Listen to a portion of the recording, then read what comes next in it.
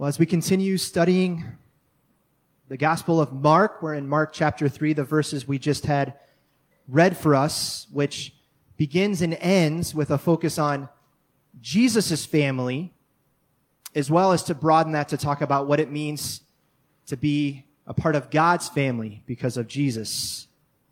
Family is a powerful thing that God has gifted us, but just like anything that's powerful, it can be powerfully used for good. It can be something that we are blessed by and thankful for, but it can also be something that as we think about our own experiences and our own families, it can come with it struggles and difficulties. The way to illustrate that has always helped me is to think of the many things in our world that are powerful, like fire. Fire is a very wonderful gift, but it can be powerfully used for good to heat our homes and to cook our food. But we don't dare turn our backs on fire, do we? Because if it's neglected, if it's not used properly, it's very destructive and can harm. But what we see already in Mark chapter 3, Jesus knows firsthand from his own family why it's important to understand how God has designed family and how we can take this seriously so that we can use it in the right ways. In fact, in the first two verses read, in verses 20 and 21, the situation begins by already 3 chapters into the Gospel of Mark.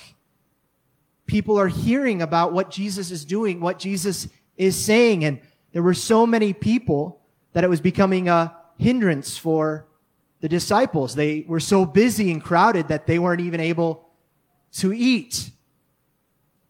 But then another concern comes up, that Jesus' own family, when hearing about the crowds coming to follow Jesus, they make a conclusion wrongfully that Jesus must be out of his mind. Already what we're meant to see here is that when we think about our own families, what it means to be a family, family can be a spiritual influence or it can be a hindrance.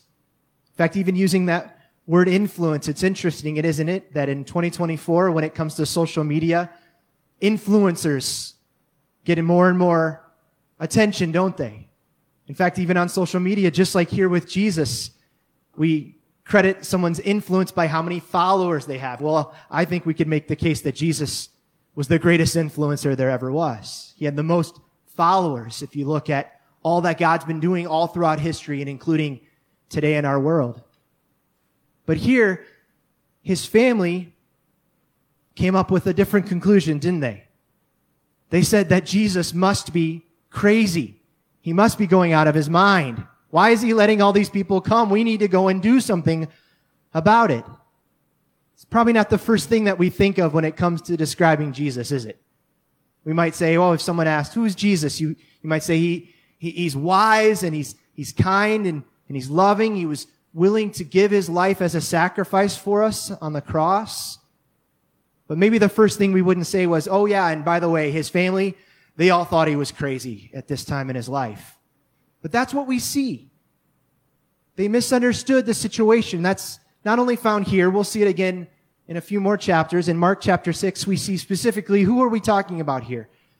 Mark 6 verse 3 says, the people were making this claim about Jesus. They said, isn't this the carpenter, the son of Mary and the brother of James and Joseph and Judas and Simon? Are not his sisters here with us? All they were seeing was Jesus from a people perspective. But it does show, as we celebrated with Christmas, that Jesus was truly born and lived just like us. And what that means as we think about the topic of family is that Jesus knows firsthand about having half-siblings, as we see here. Jesus' father, Joseph, wasn't his biological dad. Mary was an unwed teenage mother when Jesus was conceived of the Holy Spirit. So Jesus knows firsthand what it's like to feel those complexities of blended families. And he shows us here how we can best navigate through the difficult things that we experience. That when it comes to trusting God in faith, it may cause, and it does cause, issues sometimes, especially when we're misunderstood.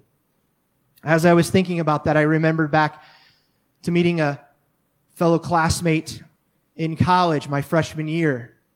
I went to a Christian university in Indiana, and when we were sharing about our experiences of when we came to a Christian school, a guy by the name of Brock shared about how he was saved his senior year of high school, and that his family weren't Christians, and when it came time to deciding where to go, he decided to go to a Christian college, and his family didn't understand that decision.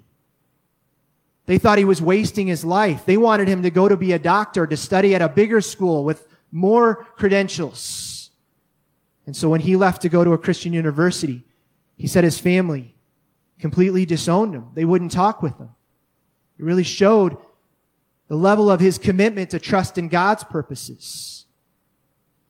And it convicted us as freshmen and to consider what it meant for him to put his faith first, even if that conflicted with family. But in this case, the beautiful thing is, by the end of his time at a Christian university, he did study medicine at our school. And he started going to different countries where there wasn't great medical facilities. And he was using what he learned to be a blessing to help others. And then his family took attention to that. And they didn't realize it wasn't exactly what they had pictured. But they realized that their son indeed was being a great influence in this world, to use his faith and his medical knowledge to be a blessing to places where they don't have good care. And it was through that experience that his family began asking questions about the reason why he trusted in Jesus in that way. That's what we're meant to see here as we think of our own family experiences. We want to trust God and allow him to define what it means to be a blessing, a spiritual influence, and to help us to navigate when we feel hindered by people closest to us. God over and over in the Bible provides many ways that we can understand that. But Ephesians chapter 6, the first 4 verses summarize what God had said even going back in the Old Testament. God says, "Children, obey your parents in the Lord, for this is right. Honor your father and mother, which is the first commandment with a promise, that it may go well with you and that you may enjoy long life on the earth. Fathers, do not exasperate your children. Instead, bring them up in the training and instruction of the Lord." This is going back to the 5th commandment of the 10 commandments. And I feel like, especially going into a new year, I find myself more and more the older I get to go back to some of the foundational places in the Bible to make sure that these things are informing how we live. And if you've ever noticed with the 10 commandments, I can't do it with a microphone in my hand, but there are 10, meaning there's, some speculate, 1 for every finger on your hand to remind you of what God has said. And another way to even go back to what Jesus used to summarize the 10 commandments, 5 of them talk about what it means to love the Lord your God with all your heart, mind, and strength. And then 5 of them focus on what that means to live that out with relationship to one another, making sure that we don't steal, don't lie, don't take advantage of others. So the 5th commandment is the transitional commandment, as we see summarized here, which is to obey your parents, but in doing so, it is to show honor and respect towards God. And the way that it's presented here is to tell us that there are 2 ways that shows God's blessing. That it will go well in your life and that you will live long. If we think about that, if children obey their parents, it doesn't automatically guarantee that you'll never experience any problems ever again. Just obey and all your problems will be solved. The idea here is that there are plenty of parents and kids that even though there's love and respect in the relationship and in a family, this world is broken. There's plenty of problems to deal with, but by putting God first and working together as a family, it will be a blessing. The idea here is not just to say to your kid, especially on the other side, if a kid is obeying and everything is going well, And then when they start getting hungry and you say to them, okay, it's time to settle down and time to eat. And if they say, no, I don't want to, and they disobey, it's not for parents to look at their kid and say, well, there you go. You've blown it. You've messed it up. If you don't obey, then you will never enjoy all the many blessings. The idea here is that what God is saying is if you want to enjoy the life that He gives, it starts by doing what the first verse says. Obeying, and parents to live this out because this is in the Lord. That this is the right way to live. We look to God to build that cheerful attitude, a desire to learn, for parents to encourage kids to listen to what God says, even when life gets hard, even when kids disobey. Thankfully, we can look to God for grace and forgiveness, to allow Him to help us to be spiritual influencers instead of spiritual hindrances.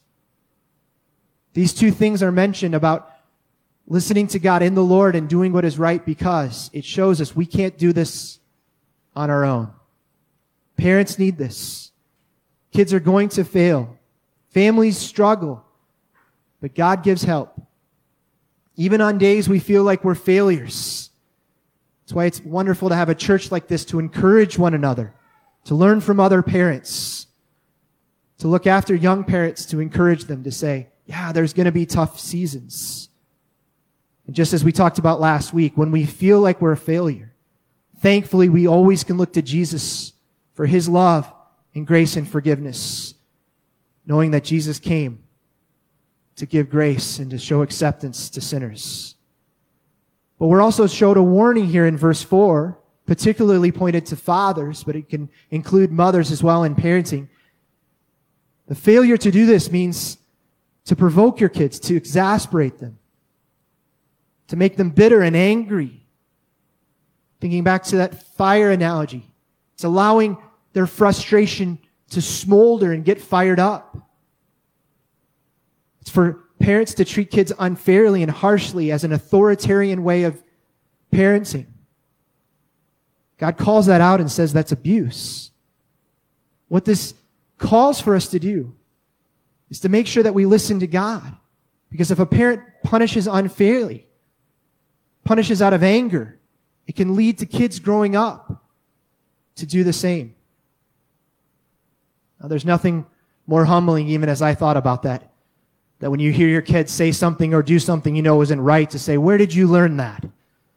Only for them to say, well, I learned it from you, Dad. Take that to heart, to say that's an opportunity to say, you're right, we need to take that to God and recognize His own grace. In fact, I had learned that in my own life as I was thinking about my relationship with my dad. An example, a place in my life that this really hit home was about when I was a teenager, when I should have known better. That when I would get upset, when my parents wouldn't let me do whatever I wanted to do, I don't even remember what caused it, but I knew how to say things to get my dad upset.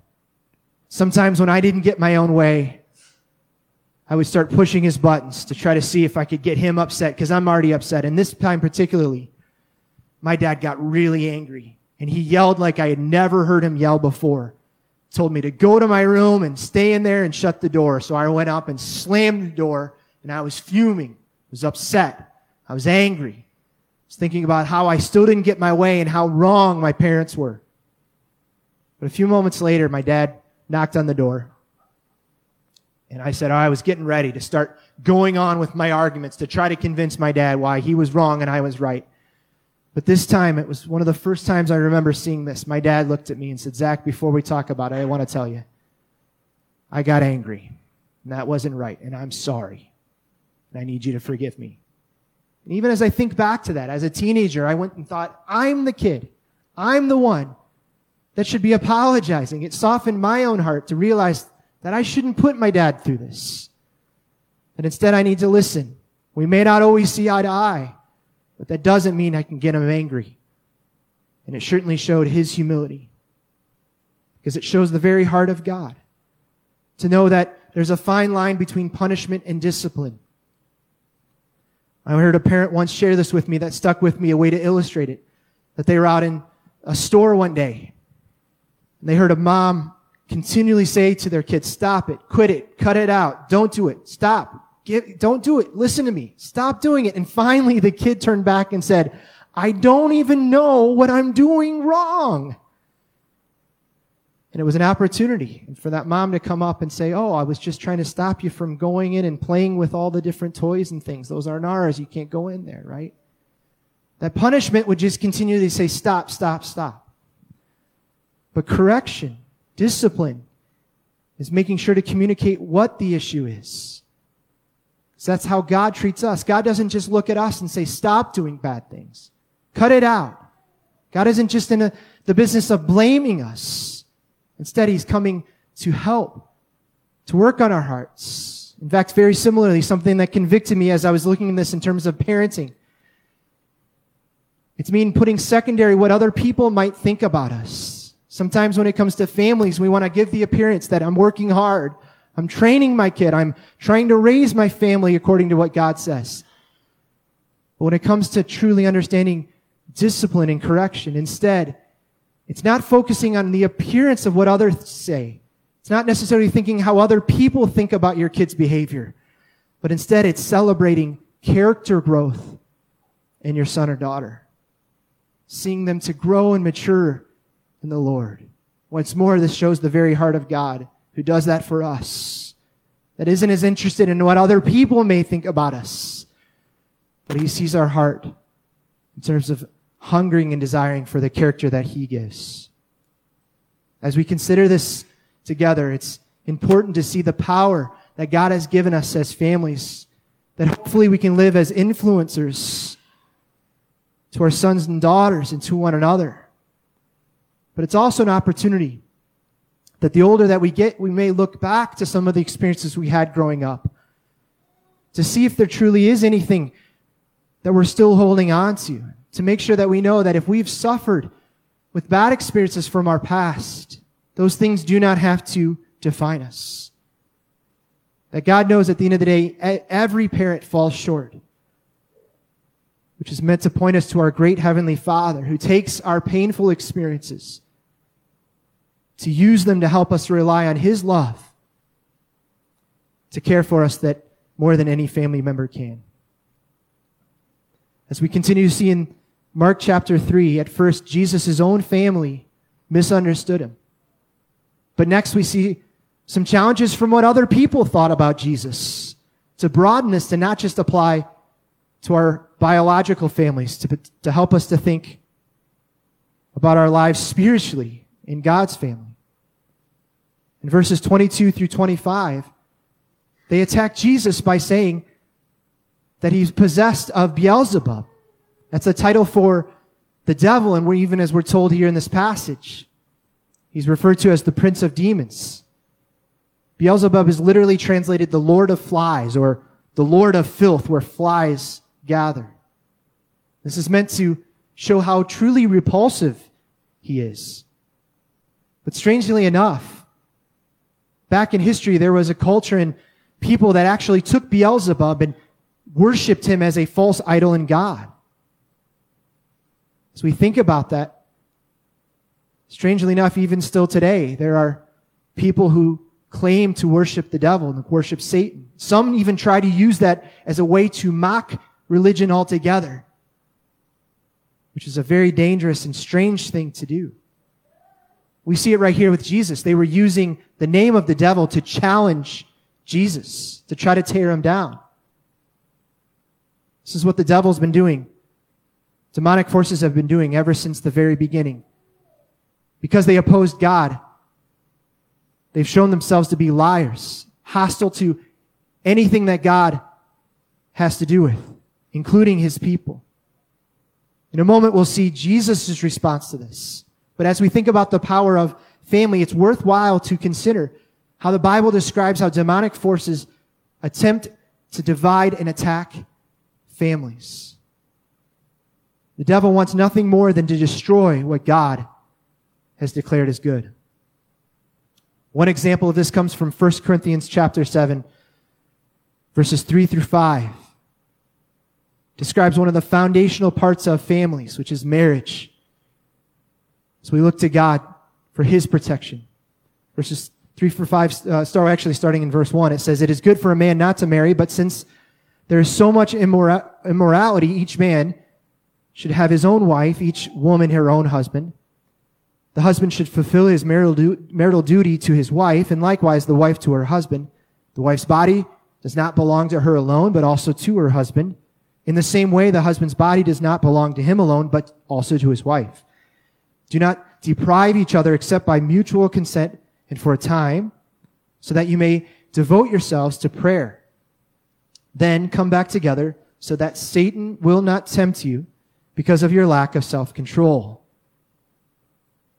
In these 5 verses, we're told some powerful ways to honor God that, in contrast, sadly, our world misunderstands.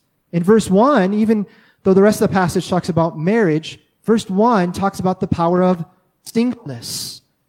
If you look back throughout history, unfortunately, so many have misunderstood the gift that is singleness. Some people have looked down or neglected or failed to recognize those who aren't married.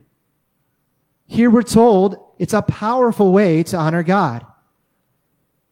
I remember back to before I was married, I had some guys who were married challenge me to use the time I had when I was single to prepare to do what I was going to do in marriage, but in a different way. The idea is that being single is to live self-disciplined by saying no to all women, so that one day, by God's grace, in this case, Anna, was then so I could continue to say no to all women because I said yes to her. The idea here, as we see in 1 Corinthians, this is a call to make sure we are praying for one another. Husbands and wives are praying for each other because prayer guards against spiritual attacks. This could include singleness, as we've seen here. And if you think about it, every one of us, when we're born into this world, we're born single. And there are good reasons to remain single. There are great ways to be a blessing and to serve God in singleness. Just like there are good reasons for marriage. Marriage and singleness are both powerful. But just as we saw with parents and kids, if misunderstood, they can be powerfully misused. Strangely enough, here in the Corinthian time, in about 50 AD, this were a group of people who had just become Christians. And there were, strangely enough, people who were saying exactly this, that marriage is just a distraction, that you can just do so much more independently, elevating one over the other, even approving of husbands and wives to separate, to do their own work.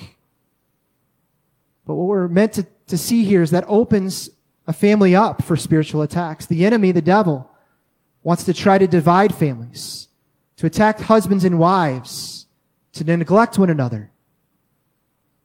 The Bible tells us that spouses should not only look to their own interests, but take care of each other. To not neglect physical intimacy. Marriage is powerful, but if it's neglected, it misses that marriage is meant to be a uniting, and as verse 5 explains, united in prayer. As we've already seen, this is not just for married couples, but it's meant to encourage us to pray for one another, pray for other families, for parents to pray for kids to make sure that they aren't spiritually attacked, to deal with the different things that our culture and world tries to present. Prayer is a powerful way to avoid unnecessary temptations.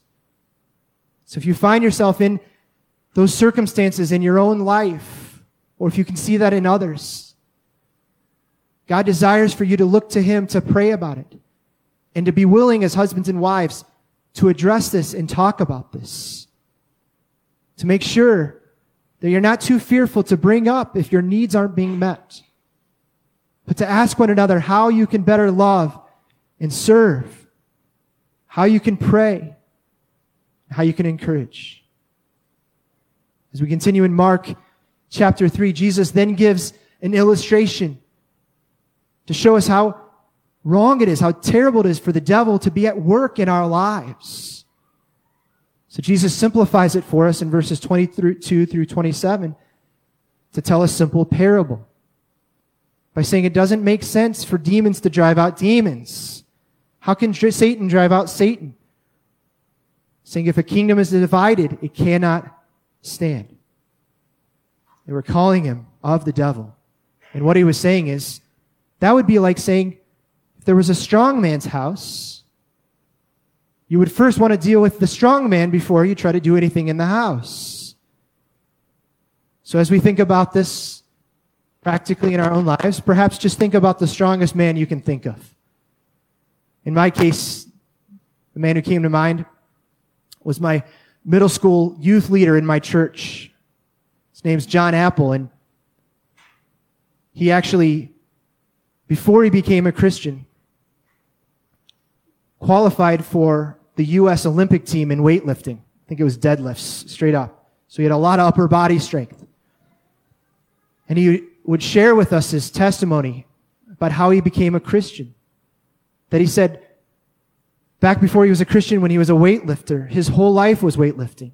He put all his time and energy into trying to go as far as he could, and he actually did qualify for the 1980 U.S. Olympics.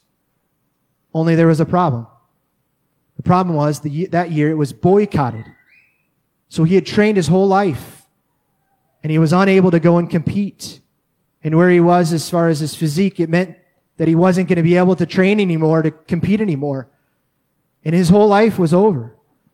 He felt depressed. He gave up lifting. He didn't know what he needed to do in his life. But thankfully, he had a friend who invited him to his Bible study. At first, he didn't want to go, but he said he was so glad he did, because when he went, he had people who encouraged him and pointed to the Bible and pointed to how giving and surrendering to Jesus gives us a far greater purpose than anything else in our life. John Apple, I share that, not to get sidetracked. He's the strongest guy I know, but not just in weightlifting, but when it came to his faith, because he used the rest of his life to share about how Jesus is the greatest purpose there is. In this case, Jesus uses this as an example to say it wouldn't work, even when it comes to demonic forces, for them to be divided. How would it work for Jesus to be working with Beelzebub, but also working against? This is meant to show the power of Jesus, the power that Jesus has over even demonic forces, evil and oppression. The reason Jesus came was to bring his power, the true king, as we're seeing in the Gospel of Mark, to show that his kingdom frees us from Satan's oppression, to be free from sin, because Jesus has power over evil. It's our next point this morning as we consider how to have strong families, to live strongly for God. We can see that Jesus saves from spiritual oppression and darkness. That's what Jesus' simple illustration is all about. In order for Jesus to drive out demons, to give freedom from spiritual oppression, it meant first he came to deal with the devil. In 1 John 3:8, a simple verse, it even tells us that the reason the Son of God appeared was to destroy the devil's works. This is his very mission. What a terrible thing to consider in this verse, that the devil is at work. The devil not only exists, but he tries to undo what God has made, to distract and destroy, to tempt people to sin. But praise be to God for Jesus, who came to die for our sin, to give his life for our punishment of disobedience and selfishness. Which means if you've trusted Jesus, any accusation the devil tries to make of you, it won't stay. It won't stick.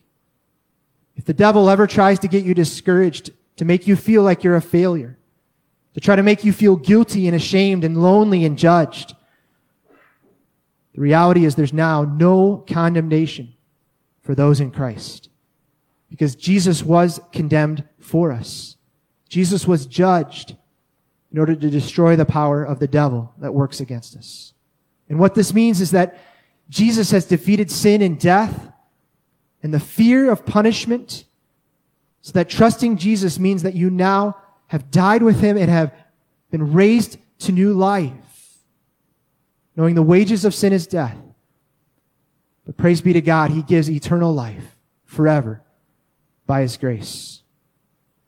Likewise, in Ephesians chapter 2, the first 5 verses describes it this way. As for you, you were dead in your transgressions and sins, in which you used to live when you followed the ways of this world, and of the ruler of the kingdom of the air, the Spirit who is now at work in those who are disobedient. But because of His great love for us, God, who is rich in mercy, made us alive with Christ even when we were dead in transgressions. It is by grace you have been saved. Verse 1 alone should give us great cause for celebration, because it says, if you've placed your faith in Jesus, this is who you once were. You were dead. It's past tense. It is now no longer true. We are now no longer defined by sin. We're not defined by the ways of this world. And we're not defined, as the devil is described here, the ruler of the kingdom of the air, meaning it's prevalent, it's pervasive in the spiritual realm, all around us, trying to work to get us to be discouraged, to cause disobedience.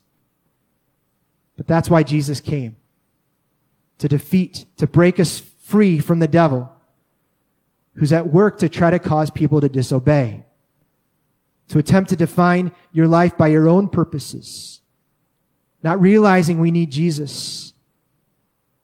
Sin and the devil oppresses, tries to suppress the truth, but Jesus sets us free. And then in verse 4, we have that conjunction, but because of God's great love, which is to say, not so fast. Verse 5 tells us that through Jesus, we are no longer bound by those things. We're made alive and free. And then we have the first of a few references. It's by grace we are saved. To turn from sin and to ask God forgiveness means you are saved. You have been saved. This is who you are. This is the only place where we can find love, mercy, and grace, all because of God who decided to do something about sin, to defeat our sinful state, to free us from judgment and death, to gift us with new life. The victory of Jesus over death, it's now our victory. His victory over this world and the devil, who is now at work, is gifted to us by grace. For people to claim that Jesus is the devil here by these religious leaders, it makes no sense. Jesus came to prove He's stronger than death itself.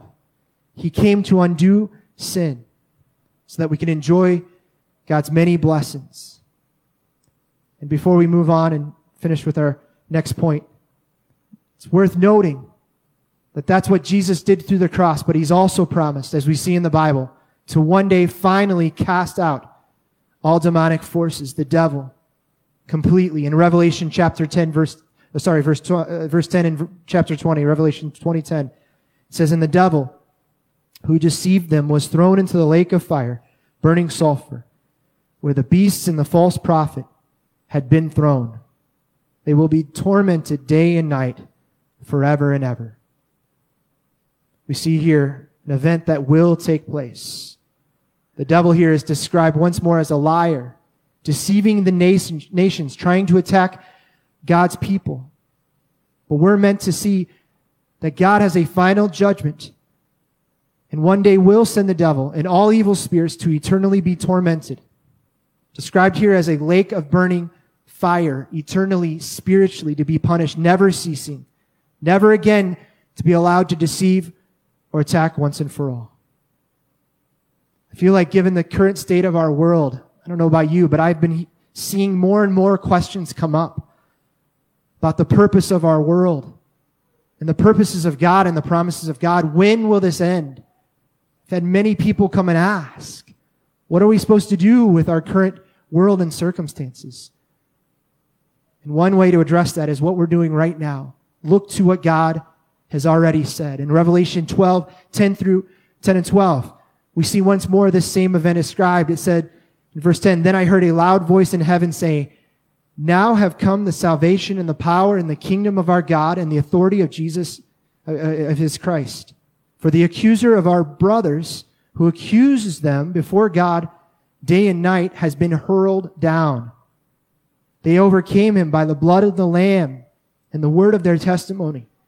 They did not love their lives so much as to shrink from death. Therefore, rejoice, you heavens, and you who dwell in them. But woe to the earth and the sea, because the devil has gone down to you. He is filled with fury, because he knows that his time is short. God has told us this so that we can watch and pray and be ready. This is meant to encourage us to know that God is truly in charge. Because even as we see in verse 12, the devil himself knows his time is short. In other words, the devil is not delusional. The devil doesn't think he can win. He knows he can't defeat God. But his goal is not to defeat God, because he knows he will lose. But this is how evil he is. He doesn't care. The devil isn't stupid. His goal, though, is to try to bring God pain by trying to hurt people who love God, who are made in God's image. The devil loves nothing more than to try to drag us down. And yet we're told, even in this passage, we're meant to rejoice. There's cause to celebrate, because Jesus provides victory over sin and death. And we know the devil will be cast down forever. This is the power that only Jesus has, who reigns forever. So, who we are told we are more than conquerors in him as we eagerly await eternity forever. This is what Jesus came to accomplish. And then we see the result in Mark chapter 3, that by faith we get to experience the power of being in God's family forever. Our final point as we think about what it means to have strong families is that belonging to Jesus provides unity and loyalty forever, being in God's family. And Jesus shows us that by telling us what it means to belong to him. He does so that at first it looks like it dismisses his mother and his family, who had just come and try to seize him perhaps, or put a stop to this. But Jesus instead, he doesn't dismiss his family saying, "Who are my mothers and brothers?" Instead, he opens up to say this is welcome for all who have faith and trust in him. So Jesus doesn't dismiss his own family. He doesn't exclude them. He instead includes all who come humbly, repenting of sin, so that we can truly know what it means to live out God's will.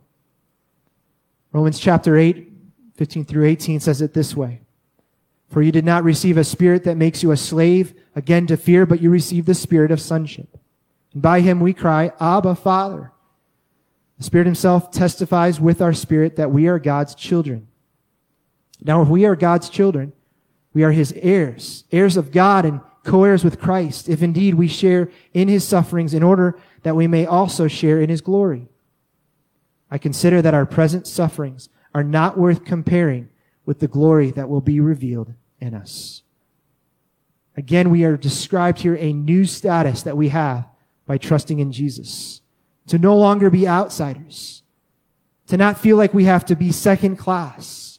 Instead, we are loved by God. This is how we get God's favor through Christ. To be a full status child in his family. It's proven by the gift of God's Holy Spirit, and we're described as heirs and co-heirs with Christ. We know this from our own families. The benefits of being here is to be given an inheritance, to be included with the many promises and blessings. And we do this not by trying to be a better person, not by attempting to obey God's commands in order to be a better person on our own. Instead, it comes through faith in Jesus. He's gifted us his Spirit, which means we're even told that through the Holy Spirit we can cry out with those two words, Abba, Father, in Espanol, Abba, Padre. It's repeated to emphasize, to show us that this is what it's meaning to understand who God is. Not as a distant creator, not as a God who doesn't care about our lives. Instead, we can look to him as Abba, as Father. Jesus teaches this so that we can understand what it means to be a son and a daughter in God's family. In fact, we already heard it in the children's message. We didn't even plan that when Annie said that. But Jesus said, when you ask your mom or dad for a fish, you would not give a snake. If you ask your father for bread, what father would give a stone instead to their child? That would be cruel. The point we're meant to see here is that even if our earthly fathers understand the basic skills of providing for children, how much more so with God's goodness. This is meant to challenge us to make sure that we understand what it means to be in God's family, because many perhaps misunderstand. Many might even say, well, of course God just loves everyone. Isn't everyone in God's family? I mean, God created everyone. Doesn't God love us all as His Father, as our Father? Doesn't God love every single person? Well, it's true that God created all. But as we're meant to see, Romans 8 tells us that God truly loves His one and only Son, Jesus. So it would only make sense for us to understand the love that only comes through His one and only Son. That's why Jesus says that all our brothers and mothers and in God's family through Him by faith. And we can know that to be true by the gift of His Holy Spirit, who comes to comfort and convict, to assure us that you're truly one of His. That's the power of knowing Jesus, the power of being in His family together as we eagerly await Jesus to come with His return to richly welcome us into His eternal kingdom forever. Would you join me again this morning in prayer? Let's pray. Dear Heavenly Father, what a joy it is to know, even again this morning, we can call You our Father. That we don't deserve the life and the relationships, the many gifts that You give. We don't deserve Your word.